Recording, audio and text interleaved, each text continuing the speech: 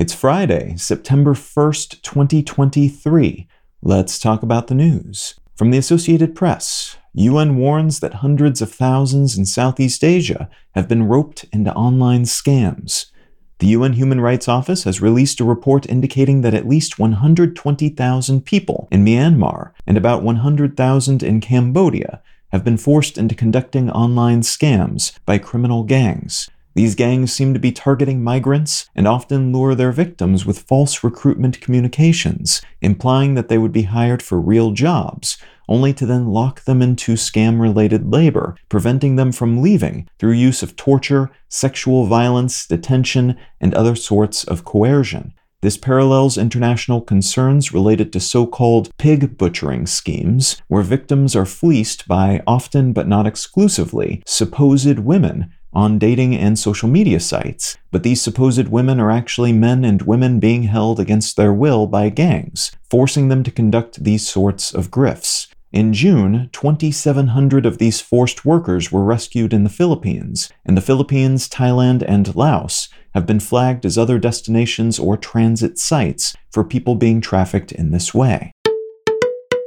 From Ars Technica, NASA officials sound alarm over future of the Deep Space Network. NASA officials have said that the agency's Deep Space Network, which is made up of antennas in California, Spain, and Australia that are used to maintain contact with all sorts of space missions, is straining under the weight of all the communications signals it's managing. The DSN is currently maintaining contact with about 40 missions that, lacking the network, would not be functional, and another 40-plus missions will be added to the network over the next decade, nearly doubling the amount of traffic it will have to deal with, despite already being overburdened, at times by as much as 40%. Those running the network are also worried about the increasing size of the communications it's juggling, as the hardware being sent into space becomes more sophisticated, and the transmissions they send to Earth grow from bytes into gigabytes, everyone understandably wanting 8K images and videos, but each upsizing of resolution, dramatically increasing the load placed on these antennas, all of which means there are signals that the global scientific community might benefit from that are being lost or delayed. Earlier planned efforts to build out the network are currently 5 years behind schedule and will cost more than $700 million to complete, and new communication stations that will be placed around the world and dedicated to lunar missions won't be operational until 2027.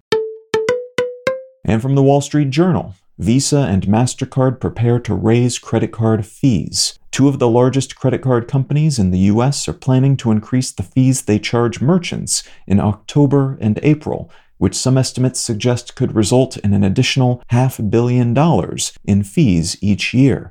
Merchants pay to accept credit cards every time a customer uses one, that fee going to the card company, but they also pay for using credit card networks, these latter fees typically going to the bank that issued the card. U.S. merchants paid Visa and MasterCard about $93 billion in fees in 2022, which was up from just $33 billion in 2012. And it's likely this fee bump will result in higher prices for some goods at some vendors, though Congress recently introduced legislation that would allow merchants to process these cards using other networks, which is something they can already do for debit cards, and that could lower the fees they have to pay to process card swipes if the law is passed.